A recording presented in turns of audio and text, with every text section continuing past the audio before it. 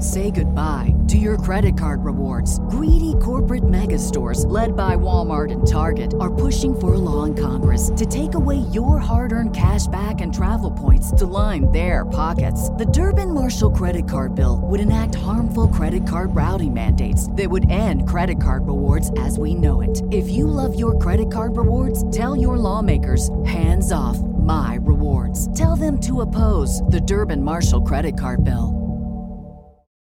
As humans, we're naturally driven by the search for better. But when it comes to hiring, the best way to search for a candidate isn't to search at all. Don't search, match with Indeed. When I was looking to hire someone, it was so slow and overwhelming.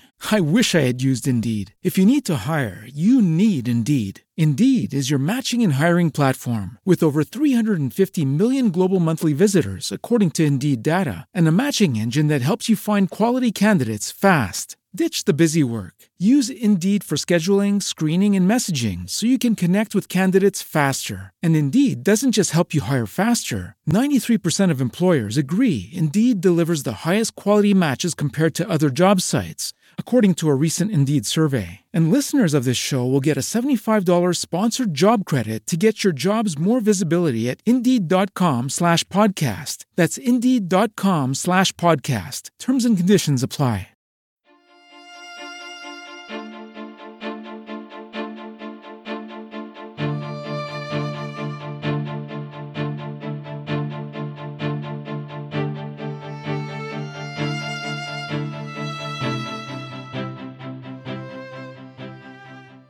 Welcome, everyone, to the new 1001 Sherlock Holmes Stories podcast.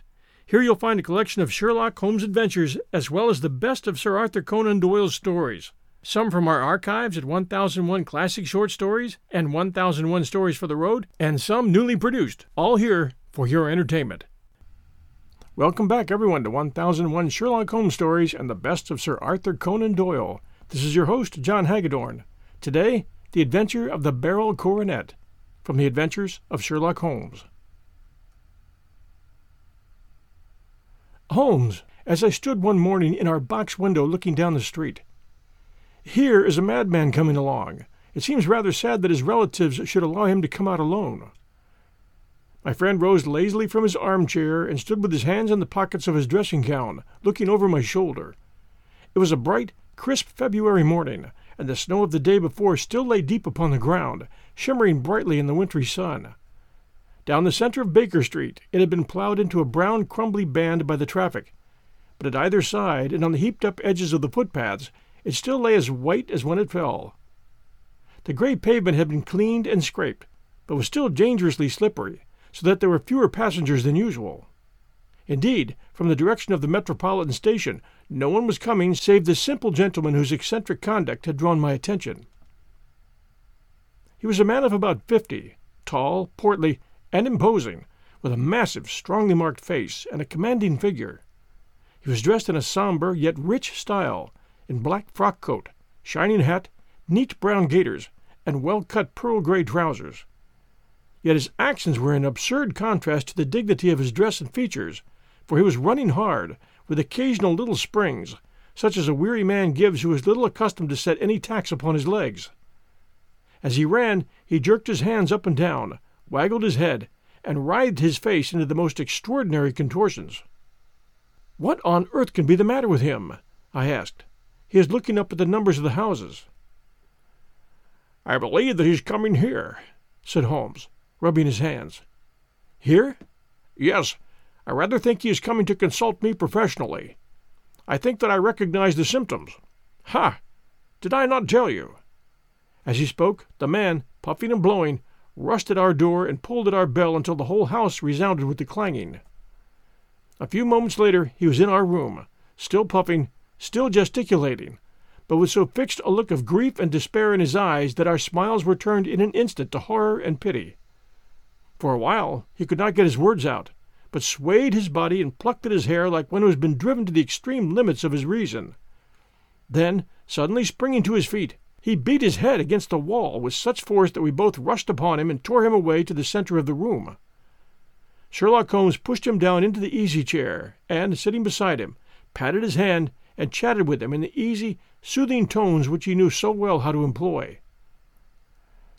"You have come to tell me your story, have you not?" said he. "You are fatigued with your haste.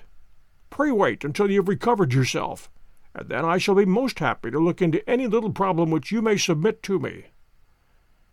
The man sat for a minute or more with a heaving chest, biting against his emotion.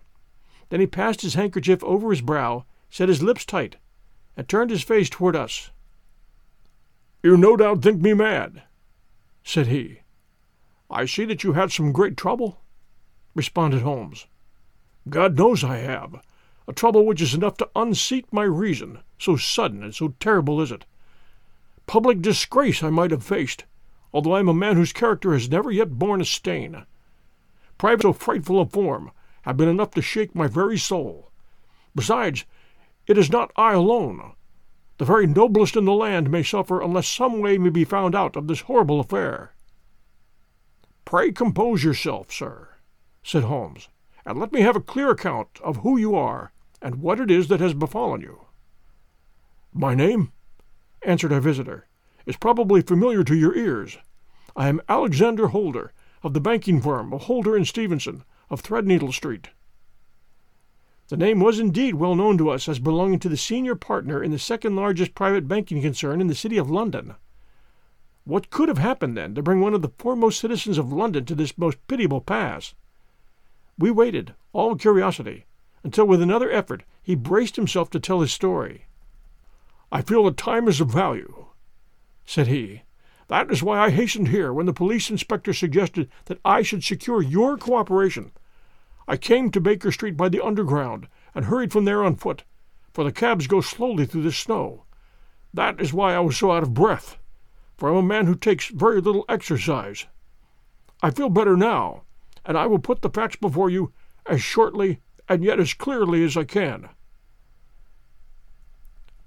It is, of course, well known to you that in a successful banking business as much depends upon our being able to find remunerative investments for our funds as upon our increasing our connection and the number of our depositors.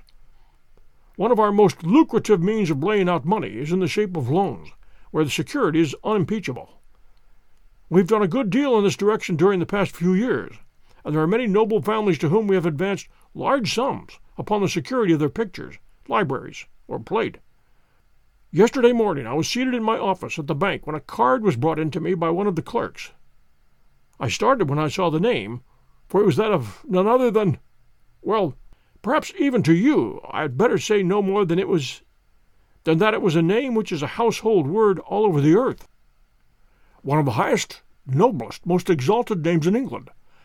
I was overwhelmed by the honor, and attempted, when he entered, to say so, but he plunged at once into business with the air of a man who wishes to hurry quickly through a disagreeable task. "Mr. Holder," said he, "I've been informed that you are in the habit of advancing money." "The firm does so when the security is good," I answered. "It is absolutely essential to me," said he, "that I should have £50,000 at once. I could, of course, borrow so trifling a sum 10 times over from my friends, but I much prefer to make it a matter of business and to carry out that business myself. In my position, you can readily understand that it is unwise to place one's self under obligations. For how long, may I ask, do you want this sum?" I asked. "Next Monday I have a large sum due to me," he said, "and I shall then most certainly repay what you advance, with whatever interest you think it right to charge. But it is very essential to me that the money should be paid at once." "I should be happy to advance it without further parley from my own private purse," said I, "were it not that the strain would be rather more than it could bear. If, on the other hand, I am to do it in the name of the firm, then in justice to my partner I must insist that, even in your case, every business-like precaution should be taken." "I should much prefer to have it so," said he, raising up a square, black morocco case which he had laid beside his chair. "You have doubtless heard of the Beryl coronet?" "One of the most precious public possessions of the empire," said I. "Precisely," he answered. He opened the case, and there embedded in the soft, flesh-colored velvet lay the magnificent piece of jewelry which he had named. "There are 39 enormous beryls," said he, "and the price of the gold chasing is incalculable. The lowest estimate would put the worth of the coronet at double the sum which I've asked. I'm prepared to leave it with you as my security. I took the precious case into my hands and looked in some perplexity from it to my illustrious client. "You doubt its value?" he asked me. "Not at all. I only doubt—" "The propriety of my leaving it," answered he. "You may set your mind at rest about that," he said. "I should not dream of doing so, were it not absolutely certain that I should be able in 4 days to reclaim it. It is a pure matter of form. Is the security sufficient?" "It's ample," I answered. "You understand, Mr. Holder, that I am giving you a strong proof of the confidence which I have in you, founded upon all that I have heard of you. I rely upon you not only to be discreet and to refrain from all gossip upon the matter, but, above all, to preserve this coronet with every possible precaution, because I need not say that a great public scandal would be caused if any harm were to befall it.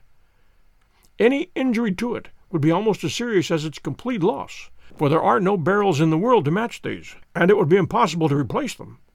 I leave it with you, however, with every confidence, and I shall call for it in person on Monday morning." Seeing that my client was anxious to leave, I said no more, but calling for my cashier, I ordered him to pay over 50 £1,000 notes.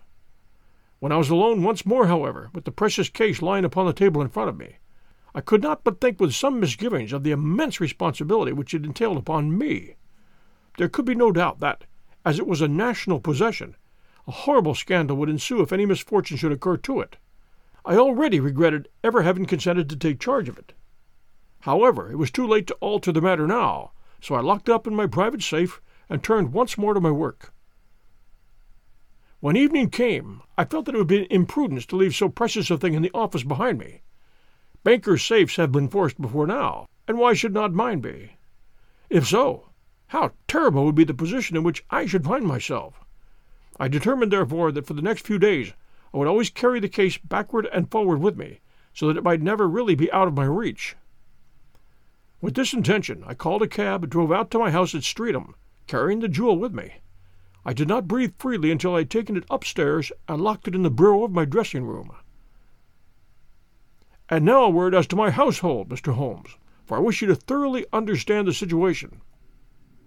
My groom and my page sleep out of the house, and may be set aside altogether. I have 3 maidservants who have been with me a number of years, and whose absolute reliability is quite above suspicion. Another, Lucy Parr, the second waiting maid, has only been in my service for a few months. She came with an excellent character, however, and has always given me satisfaction. She is a very pretty girl, and has attracted admirers who have occasionally hung about the place. That is the only drawback which we have found to her, but we believe her to be a thoroughly good girl in every way. So much for the servants. My family itself is so small that it will not take me long to describe it. I am a widower, and I have an only son, Arthur. He has been a disappointment to me, Mr. Holmes, a grievous disappointment. I have no doubt that I am myself to blame. People tell me that I have spoiled him. Very likely I have.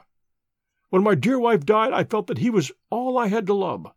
I could not bear to see the smile fade even for a moment from his face. I've never denied him a wish. Perhaps it would have been better for both of us if I had been sterner, but I meant it for the best. It was naturally my intention that he should succeed me in my business, but he was not of a business turn. He was wild, wayward, and to speak the truth, I could not trust him in the handling of large sums of money.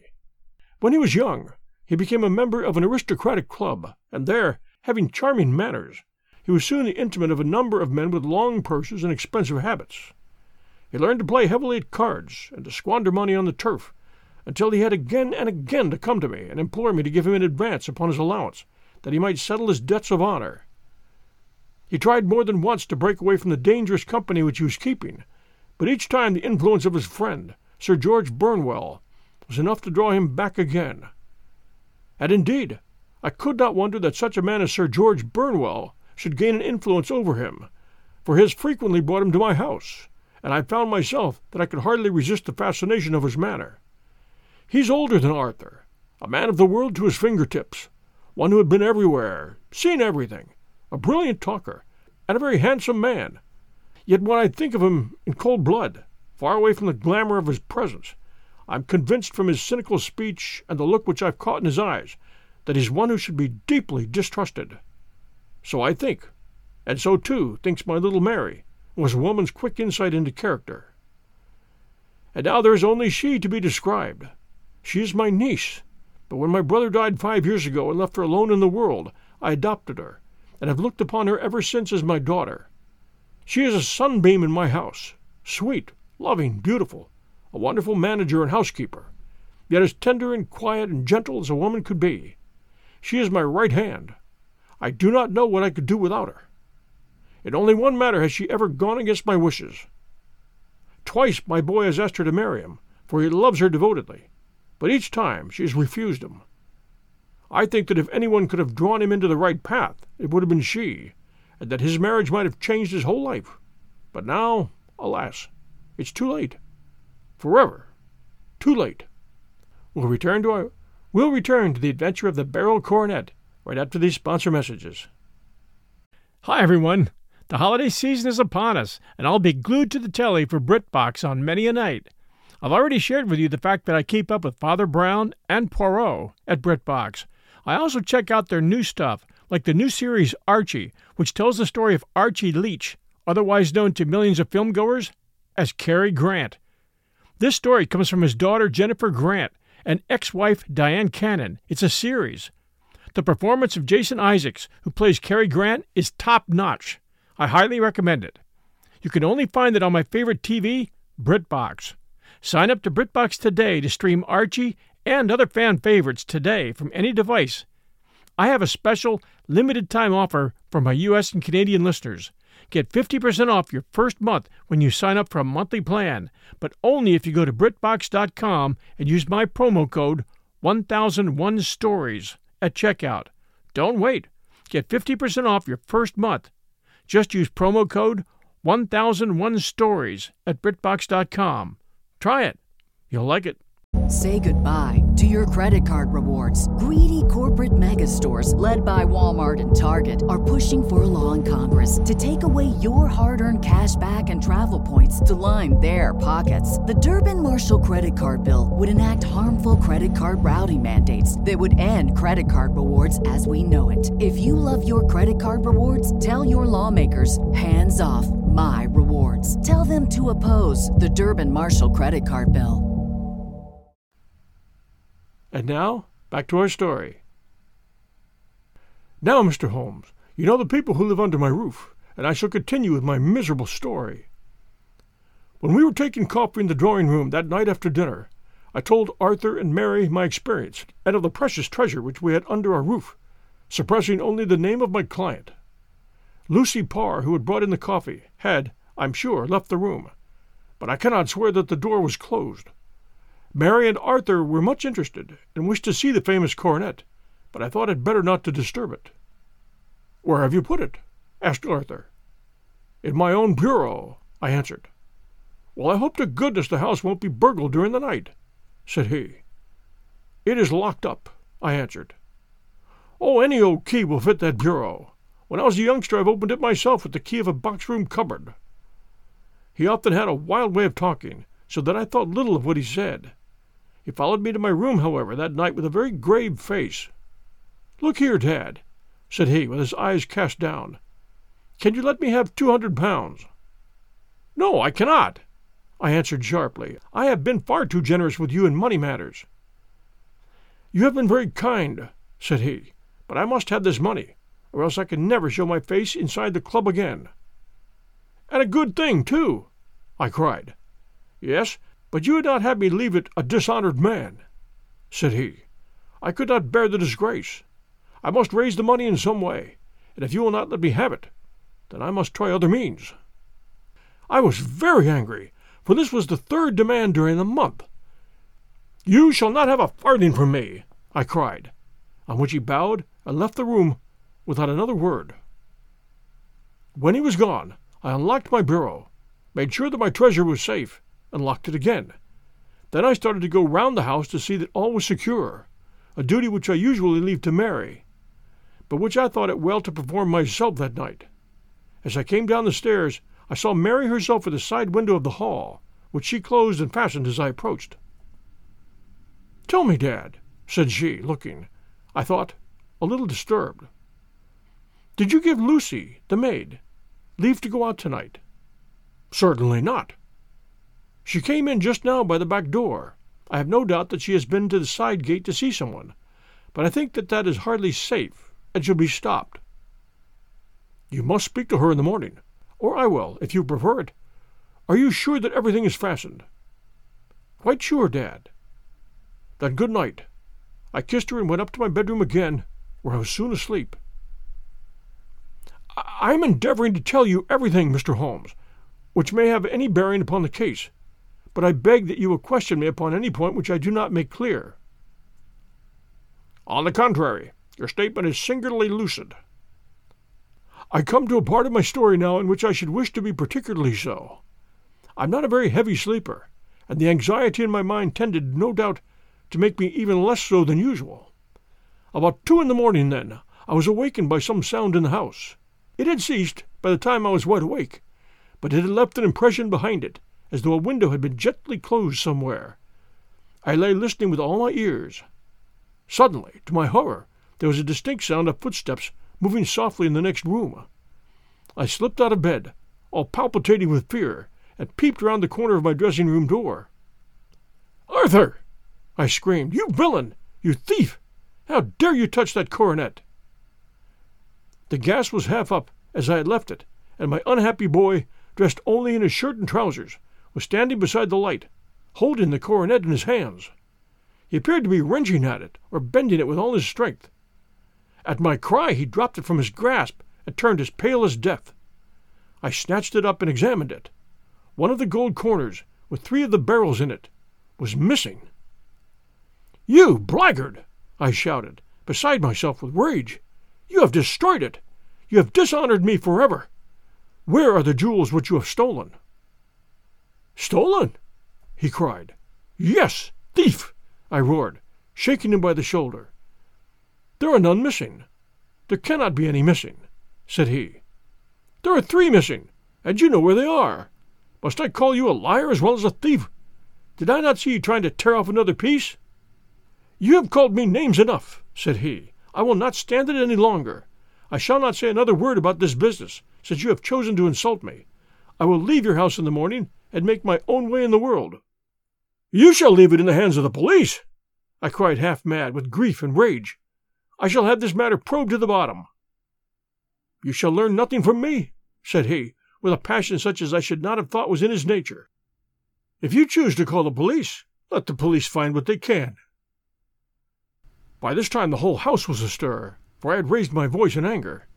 Mary was the first to rush into my room, and at the sight of the coronet and of Arthur's face, she read the whole story, and with a scream fell down senseless on the ground. I sent the housemaid for the police, and put the investigation into their hands at once. When the inspector and a constable entered the house, Arthur, who had stood silently with his arms folded, asked me whether it was my intention to charge him with theft. I answered that it had ceased to be a private matter, but had become a public one, since the ruined coronet was national property. I was determined that the law should have its way in everything. "At least," said he, "you will not have me arrested at once.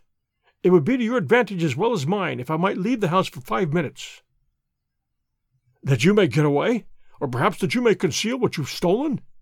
said I, and then, realizing the dreadful position in which I was placed, I implored him to remember that not only my honor, but that of one who is far greater than I was at stake, and that he threatened to raise a scandal which would convulse the nation. He might avert it all if he would but tell me what he had done with the 3 missing stones.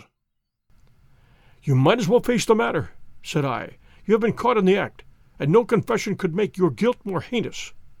If you but make such reparation as is in your power, by telling us where the barrels are, all shall be forgiven and forgotten." "Keep your forgiveness for those who ask for it," he answered, turning away from me with a sneer. I saw that he was too hardened for any words of mine to influence him. There was but one way for it. I called in the inspector and gave him into custody. A search was made at once not only of his person, but of his room and of every portion of the house where he could possibly have concealed the gems, but no trace of them could be found, nor would the wretched boy open his mouth for all our persuasions and our threats. This morning he was removed to a cell, and I, after going through all the police formalities, have hurried round to you to implore you to use your skill in unraveling the matter. The police have openly confessed that they can at present make nothing of it. You may go to any expense which you think necessary. I've already offered a reward of £1,000. My God, what shall I do? I've lost my honor, my gems, and my son, all in one night. What shall I do?"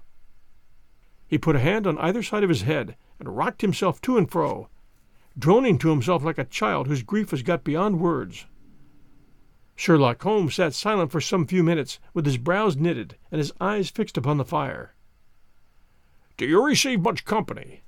he asked. "None save my partner with his family, and an occasional friend of Arthur's. Sir George Burnwell has been several times lately. No one else, I think." "Do you go out much in society?" "Arthur does. Mary and I stay at home. We neither of us care for it." "That is unusual in a young girl." "She's of a quiet nature. Besides, she's not so very young. She's 24. "This matter, from what you say, seems to have been a shock to her also."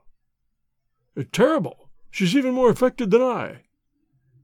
"You have neither of you any doubt as to your son's guilt?" "How can we have when I saw him with my own eyes with the coronet in his hands?" "I hardly consider that a conclusive proof. Was the remainder of the coronet at all injured?" "Yes, it was twisted." "You do not think, then, that he might have been trying to straighten it?" "God bless you! You are doing what you can for him and for me, but it is too heavy a task. What was he doing there at all? If his purpose were innocent, why did he not say so?" "Precisely. And if it were guilty, why did he not invent a lie? His silence appears to me to cut both ways. There are several singular points about the case. What did the police think of the noise which awoke you from your sleep?" "They considered that it might be caused by Arthur's closing his bedroom door." "A likely story. As if a man bent on felony would slam his door so as to wake a household. What did they say then of the disappearance of those gems?" "They're still sounding the planking and probing the furniture in hope of finding them." "Have they thought of looking outside the house?" "Yes, they've shown extraordinary energy. The whole garden has already been minutely examined." "Now, my dear sir," said Holmes, "is it not obvious to you now that this matter really strikes very much deeper than either you or the police were at first inclined to think? It appeared to you to be a simple case, but to me it seems exceedingly complex. Consider what is involved by your theory. You suppose that your son came down from his bed, went at great risk to your dressing-room, opened your bureau, took out your coronet, broke off by main force a small portion of it, went off to some other place, concealed 3 gems out of 39 with such skill that nobody can find them, and then returned with the other 36 into the room in which he exposed himself to the greatest danger of being discovered. I ask you now, is such a theory tenable?" "But what other is there?" cried the banker, with a gesture of despair. "If his motives were innocent, why does he not explain them?" "That's our task to find that out," replied Holmes. "So now, if you please, Mr. Holder, we will set off for Streatham together, and devote an hour to glancing a little more closely into the details." My friend insisted upon my accompanying them in their expedition, which I was eager enough to do, for my curiosity and sympathy were deeply stirred by the story to which we had just listened. I confess that the guilt of the banker's son appeared to me to be as obvious as it did to his unhappy father, but still I had such faith in Holmes's judgment that I felt there must be some grounds for hope as long as he was dissatisfied with the accepted explanation. He hardly spoke a word the whole way out to the southern suburb, but sat with his chin upon his breast and his hat down over his eyes, sunk in the deepest thought. Our client appeared to have taken fresh heart at the little glimpse of hope which had been presented to him, and he even broke into a desultory chat with me over his business affairs. A short railway journey and a shorter walk brought us to Fairbank, the modest residence of the great financier. Fairbank was a good-sized square house of white stone, standing back a little from the road. A double carriage sweep with a snow-clad lawn stretched down in front to 2 large iron gates which closed the entrance. On the right side was a small wooden thicket which led into a narrow path between 2 neat hedges stretching from the road to the kitchen door, and forming the tradesman's entrance. On the left ran a lane which led to the stables, and was not itself within the grounds at all, being a public, though little used, thoroughfare. Holmes left us standing at the door and walked slowly all around the house, across the front, down the tradesman's path, and so round by the garden behind into the stable lane. So long was he that Mr. Holder and I went into the dining room and waited by the fire until he should return. We were sitting there in silence when the door opened and a young lady came in. She was rather above the middle height, slim, with dark hair and eyes, which seemed darker against the absolute pallor of her skin. I do not think that I have ever seen such deadly paleness in a woman's face. Her lips, too, were bloodless, but her eyes were flushed with crying. As she swept silently into the room, she impressed me with a greater sense of grief than the banker had done in the morning, and it was the more striking in her as she was evidently a woman of strong character, with immense capacity for self-restraint. Disregarding my presence, she went straight to her uncle and passed her hand over his head with a sweet womanly caress. "You have given orders that Arthur should be liberated, have you not, Dad?" she asked. "No, no, my girl, the matter must be probed to the bottom." "But I am so sure that he is innocent. You know what women's instincts are.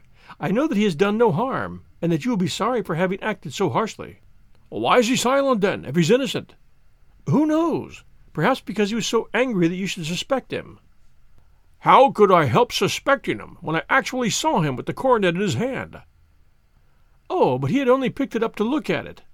Oh, do take my word for that. He is innocent. Let the matter drop, and say no more. It is so dreadful to think of our dear Arthur in prison." "I shall never let it drop until the gems are found. Never, Mary. Your affection for Arthur blinds you as to the awful consequences to me. Far from hushing the thing up, I have brought a gentleman down from London to inquire more deeply into it." "This gentleman?" she asked, facing round to me. "No, his friend. He wished us to leave him alone. He is round in the stable lane now." "The stable lane?" She raised her dark eyebrows. "What can he hope to find there?" "Ah, this, I suppose, is he.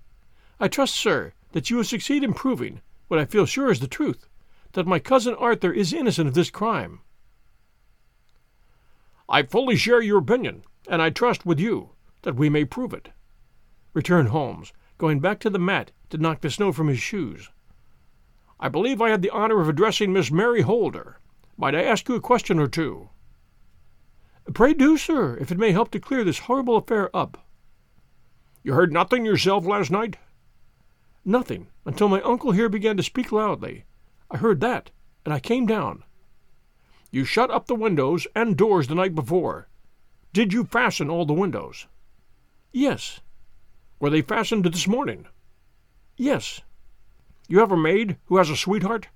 I think that you remarked to your uncle last night that she had been out to see him." "Yes, and she was the girl who waited in the drawing-room, and who may have heard uncle's remarks about the coronet." "I see. You infer that she may have gone out to tell her sweetheart, and that the two may have planned the robbery." "But what is the good of all these vague theories?" cried the banker impatiently, "when I've told you that I saw Arthur with the coronet in his hands?" "Wait a little, Mr. Holder. We must come back to that. About this girl, Miss Holder. You saw her return by the kitchen door, I presume?" "Yes. When I went to see if the door was fastened for the night, I met her slipping in. I saw the man, too, in the gloom." "Do you know him?" "Oh, yes. He's the greengrocer who brings our vegetables round. His name is Francis Prosper." "He stood," said Holmes, "to the left of the door, that is to say, further up the path than is necessary to reach the door?" "Yes, he did." "And he is a man with a wooden leg?" Something like fear sprang up in the young lady's expressive black eyes. "Why, are you like a magician?" said she. "How do you know that?" She smiled, but there was no answering smile in Holmes's thin, eager face. "I should be very glad now to go upstairs," said he. "I shall probably wish to go over the outside of the house again. Perhaps I'd better take a look at the lower windows before I go up." He walked swiftly round from one to the other, posing only at the large one which looked from the hall into the stable lane.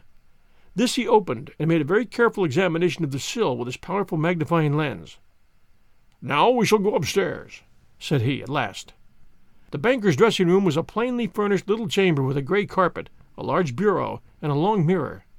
Holmes went to the bureau first, and looked hard at the lock. "Which key was used to open it?" he asked. "That which my son himself indicated, that of the cupboard of the lumber room." "Have you it here?" That is it on the dressing table." Sherlock Holmes took it up and opened the bureau. "It is a noiseless lock," said he. "It is no wonder that it did not wake you. This case, I presume, contains the coronet. We must have a look at it." He opened the case, and taking out the diadem, he laid it upon the table. It was a magnificent specimen of the jeweler's art, and the 36 stones were the finest that I have ever seen. At one side of the coronet was a cracked edge where a corner holding 3 gems had been torn away. "Now, Mr. Holder," said Holmes, "here is the corner which corresponds to that which has been so unfortunately lost. Might I beg that you will break it off?" The banker recoiled in horror. "I should not dream of trying," said he. "Then I will." Holmes suddenly bent his strength upon it, but without result. "I feel it give a little," said he, "but though I'm exceptionally strong in the fingers, it would take me all my time to break it. An ordinary man could not do it. Now what do you think would happen if I did break it, Mr. Holder? There would be a noise like a pistol shot. Do you tell me that all this happened within a few yards of your bed, and that you heard nothing of it?" "I do not know what to think. It's all dark to me. But perhaps it might grow lighter as we go. What do you think, Miss Holder?"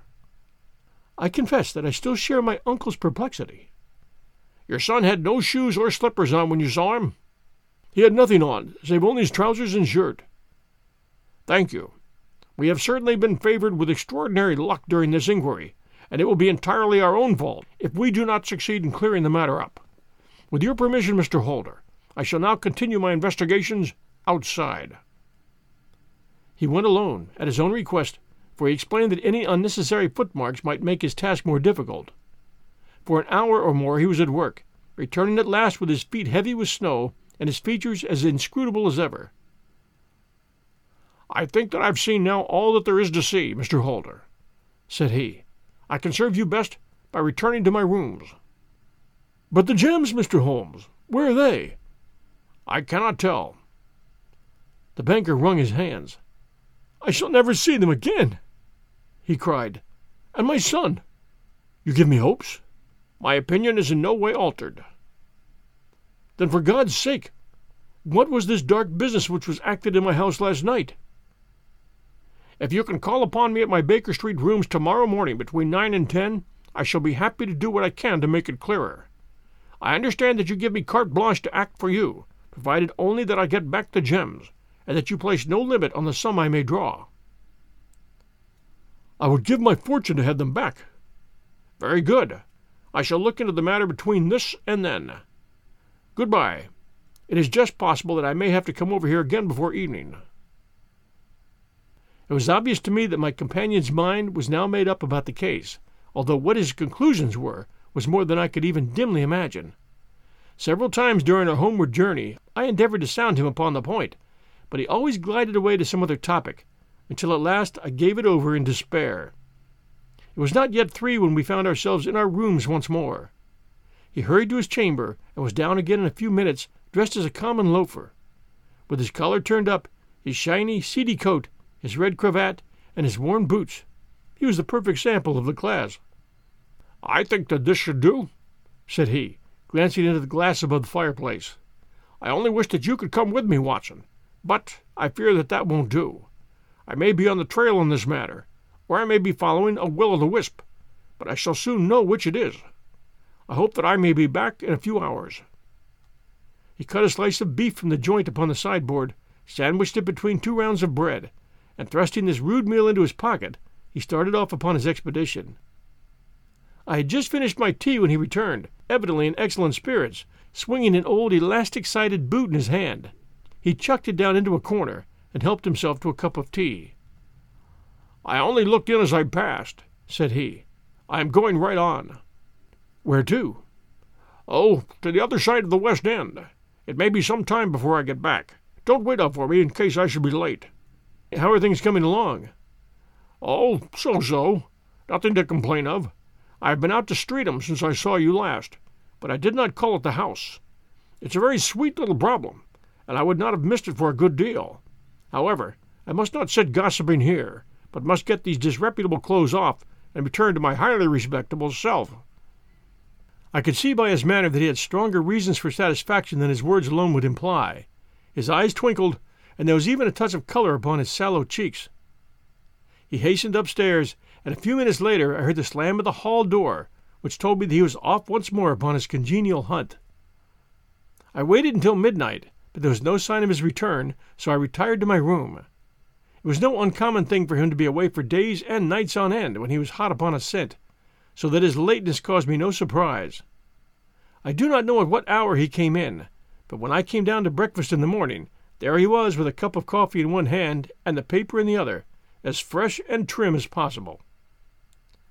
"You will excuse my beginning without you, Watson," said he, "but you remember that our client has a rather early appointment this morning." "Why, it's after 9 now," I answered. "I should not be surprised if that were he. I thought I heard a ring." And it was indeed our friend the financier. I was shocked by the change which had come over him, for his face, which was naturally of a broad and massive mold, was now pinched and fallen in, while his hair seemed to me at least a shade whiter.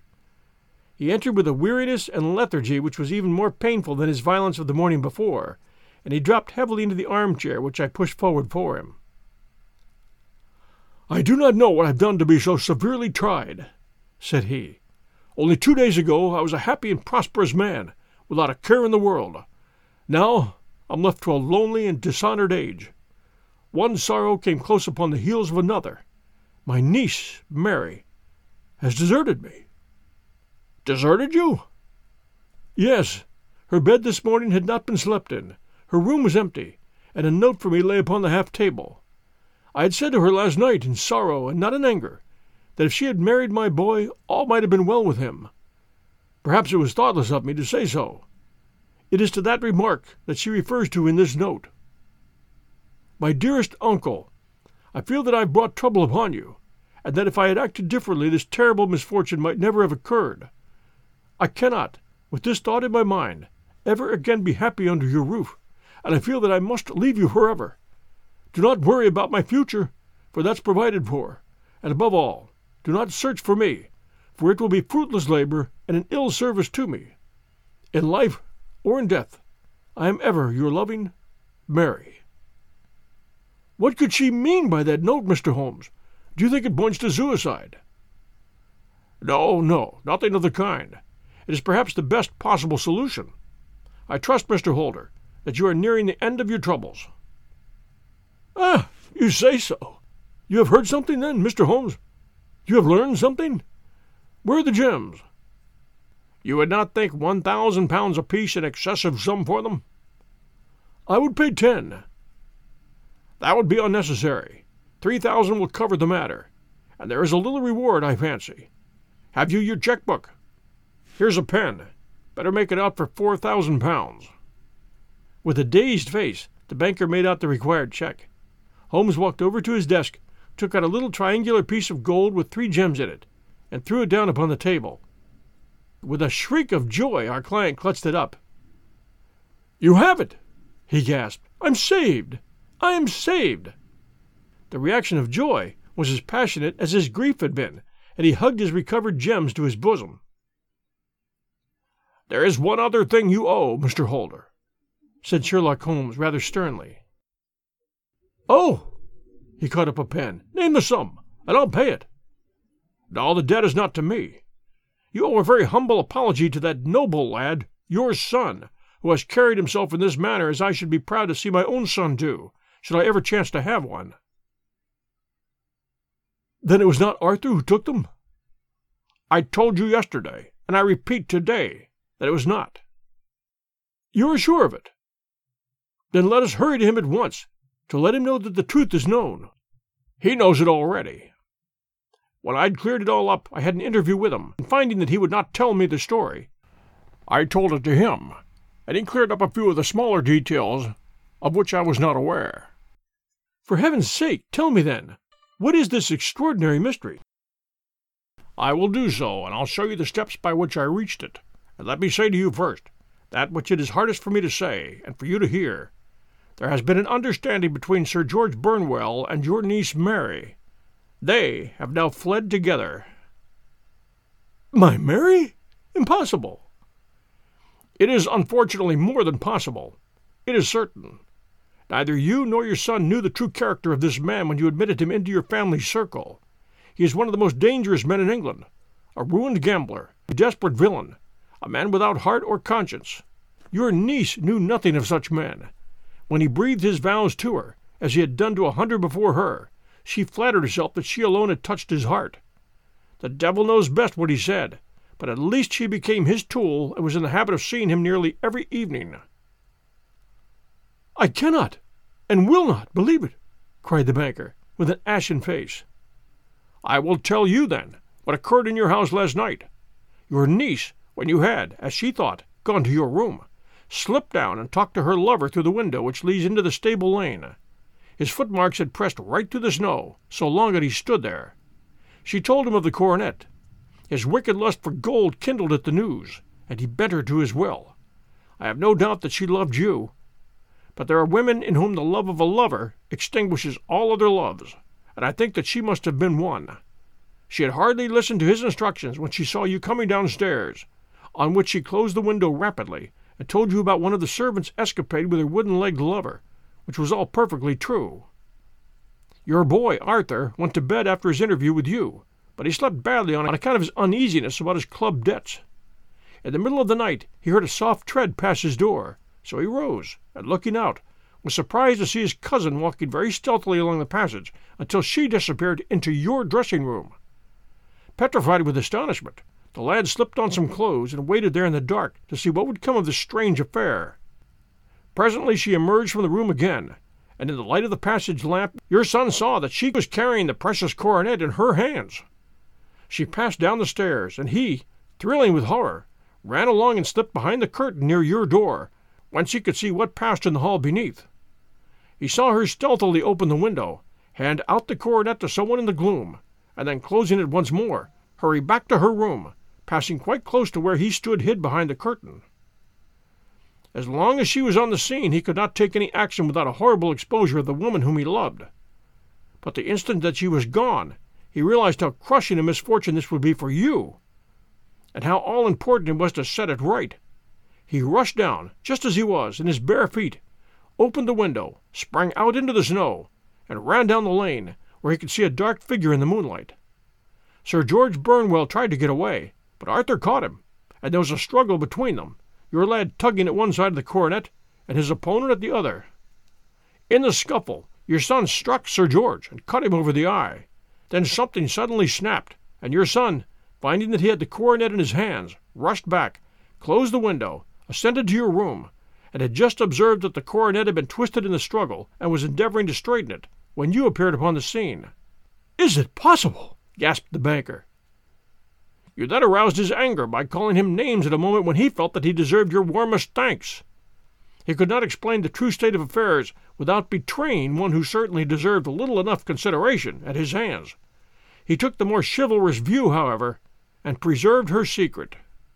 "And that was why she shrieked and fainted when she saw the coronet," cried Mr. Holder. "Oh, my God! What a blind fool I've been! At his asking to be allowed to go out for 5 minutes! The dear fellow wanted to see if the missing piece were at the scene of the struggle. How cruelly I've misjudged him!" "When I arrived at the house," continued Holmes, "I at once went very carefully round it to observe if there were any traces in the snow which might help me. I knew that none had fallen since the evening before, and also that there had been a strong frost to preserve impressions. I passed along the tradesman's path, but found it all trampled down and indistinguishable. Just beyond it, however, at the far side of the kitchen door, a woman had stood and talked with a man, whose round impressions on one side showed that he had a wooden leg. I could even tell that they had been disturbed, for the woman had run back swiftly to the door, as was shown by the deep toe and light heel marks, while Wooden Leg had waited a little, and then had gone away. I thought at the time that this might be the maid and her sweetheart, of whom you had already spoken to me, and inquiry showed that was so. I passed round the garden without seeing anything more than random tracks, which I took to be the police, but when I got into the stable lane, a very long and complex story was written in the snow in front of me. There was a double line of tracks of a booted man, and a second double line which I saw with delight belonged to a man with naked feet. I was at once convinced from what you had told me that the latter was your son. The first had walked both ways, but the other had run swiftly, and as his tread was marked in places over the depression of the boot, it was obvious that he was following the other. I followed them up and found that they led to the hall window, where Boots had worn all the snow away while waiting. Then I walked to the other end, which was 100 yards or more down the lane. I saw where Boots had faced round, where the snow was cut up as though there had been a struggle, and finally, where a few drops of blood had fallen, to show me that I was not mistaken. Boots had then run down the lane, and another little smudge of blood showed that it was he who had been hurt. When he came to the high road at the other end, I found that the pavement had been cleared, and there the tracks ended. On entering the house, however, I examined, as you remember, the sill and framework of the hall window with my lens, and I could at once see that someone had passed out. I could distinguish the outline of an instep where the wet foot had been placed in coming in. I was then beginning to be able to form an opinion as to what had occurred. A man had waited outside the window. Someone had brought the gems. The deed had been overseen by your son. He had pursued the thief, had struggled with him. They had each tugged at the coronet, their united strength causing injuries which neither alone could have effected. He had returned with the prize, but he had left a fragment in the grasp of his opponent. So far I was clear. The question now was, who was the man, and who was it brought him the coronet? It was an old maxim of mine that when you have excluded the impossible, whatever remains, however improbable, must be the truth. Now I knew that it was not you who had brought it down, so there only remained your niece and the maids. But if it were the maids, why would your son allow himself to be accused in their place? There could be no possible reason. As he loved his cousin, however, there was an excellent explanation as to why he should retain her secret, the more so as the secret was a disgraceful one. When I remembered that you had seen her at that window, and how she had fainted upon seeing the coronet again, my conjecture became a certainty. And who could it be who was her confederate? A lover, evidently, for who else could outweigh the love and gratitude which she must feel to you? I knew that you went out little, and that your circle of friends was a very limited one, but among them was Sir George Burnwell. I've heard of him before as being a man of evil reputation among women. It must have been he who wore those boots and retained the missing gems. Even though he knew that Arthur had discovered him, he might still flatter himself that he was safe, for the lad could not say a word without compromising his own family. Well, your own good sense will suggest what measures I took next. I went in the shape of a loafer to St. George's house, managed to pick up an acquaintance with his valet, learned that his master had cut his head the night before, and finally, at the expense of 6 shillings, made all sure by buying a pair of his cast-off shoes. With these I journeyed down to the Streatham, and saw that they exactly fitted the tracks. "I saw an ill-dressed vagabond in the lane yesterday evening," said Mr. Holder. "Precisely. That was me. I found that I had my man, so came home and changed my clothes. It was a delicate part in which I had to play then, for I saw that a prosecution must be avoided to avert scandal, and I knew that so astute a villain would see that our hands were tied in the matter. I went and saw him. At first, of course, he denied everything, but when I gave him every particular that had occurred, he tried to bluster and took down a life-preserver from the wall. I knew what kind of man this was, however, and I clapped a pistol to his head before he could strike. Then he became a little more reasonable. I told him that we would give him a price for the stones he held, £1,000 apiece. That brought out the first signs of grief that he had shown. 'Why, dash it all,' said he, 'I'd have let them go at 600 for the 3. I soon managed to get the address of the receiver who had them, and promising him that there would be no prosecution. Off I set to him, and after much chaffering I got our stones at £1,000 apiece. Then I looked in upon your son, told him that all was right, and eventually got to my bed about 2 o'clock, after what I may call a really hard day's work.' 'A day which has saved England from a great public scandal,' said the banker, rising. 'Sir, I cannot find words to thank you, but you shall not find me ungrateful for what you've done. Your skill has indeed exceeded all that I've heard of it. And now I must fly to my dear boy to apologize to him for the wrong which I've done him. As to what you tell me of poor Mary, it goes to my very heart. Not even your skill can inform me where she is now.' 'I think that we may very safely say,' returned Holmes, 'that she is wherever Sir George Burnwell is, and it's equally certain, too, that whatever her sins are, they will soon receive a more than sufficient punishment.'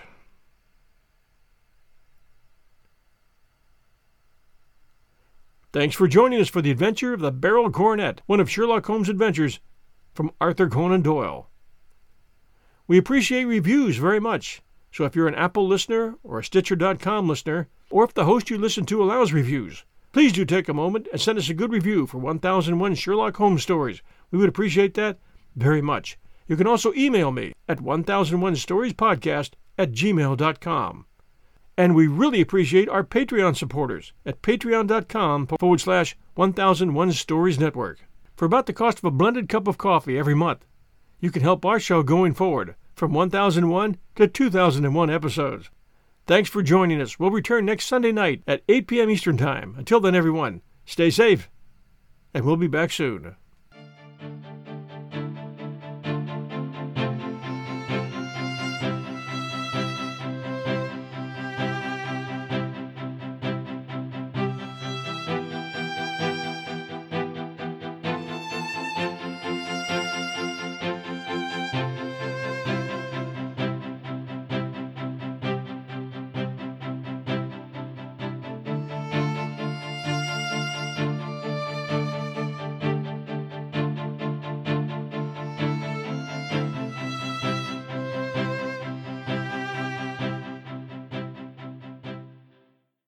Say goodbye to your credit card rewards. Greedy corporate mega stores, led by Walmart and Target, are pushing for a law in Congress to take away your hard-earned cash back and travel points to line their pockets. The Durbin-Marshall credit card bill would enact harmful credit card routing mandates that would end credit card rewards as we know it. If you love your credit card rewards, tell your lawmakers, hands off my rewards. Tell them to oppose the Durbin-Marshall credit card bill.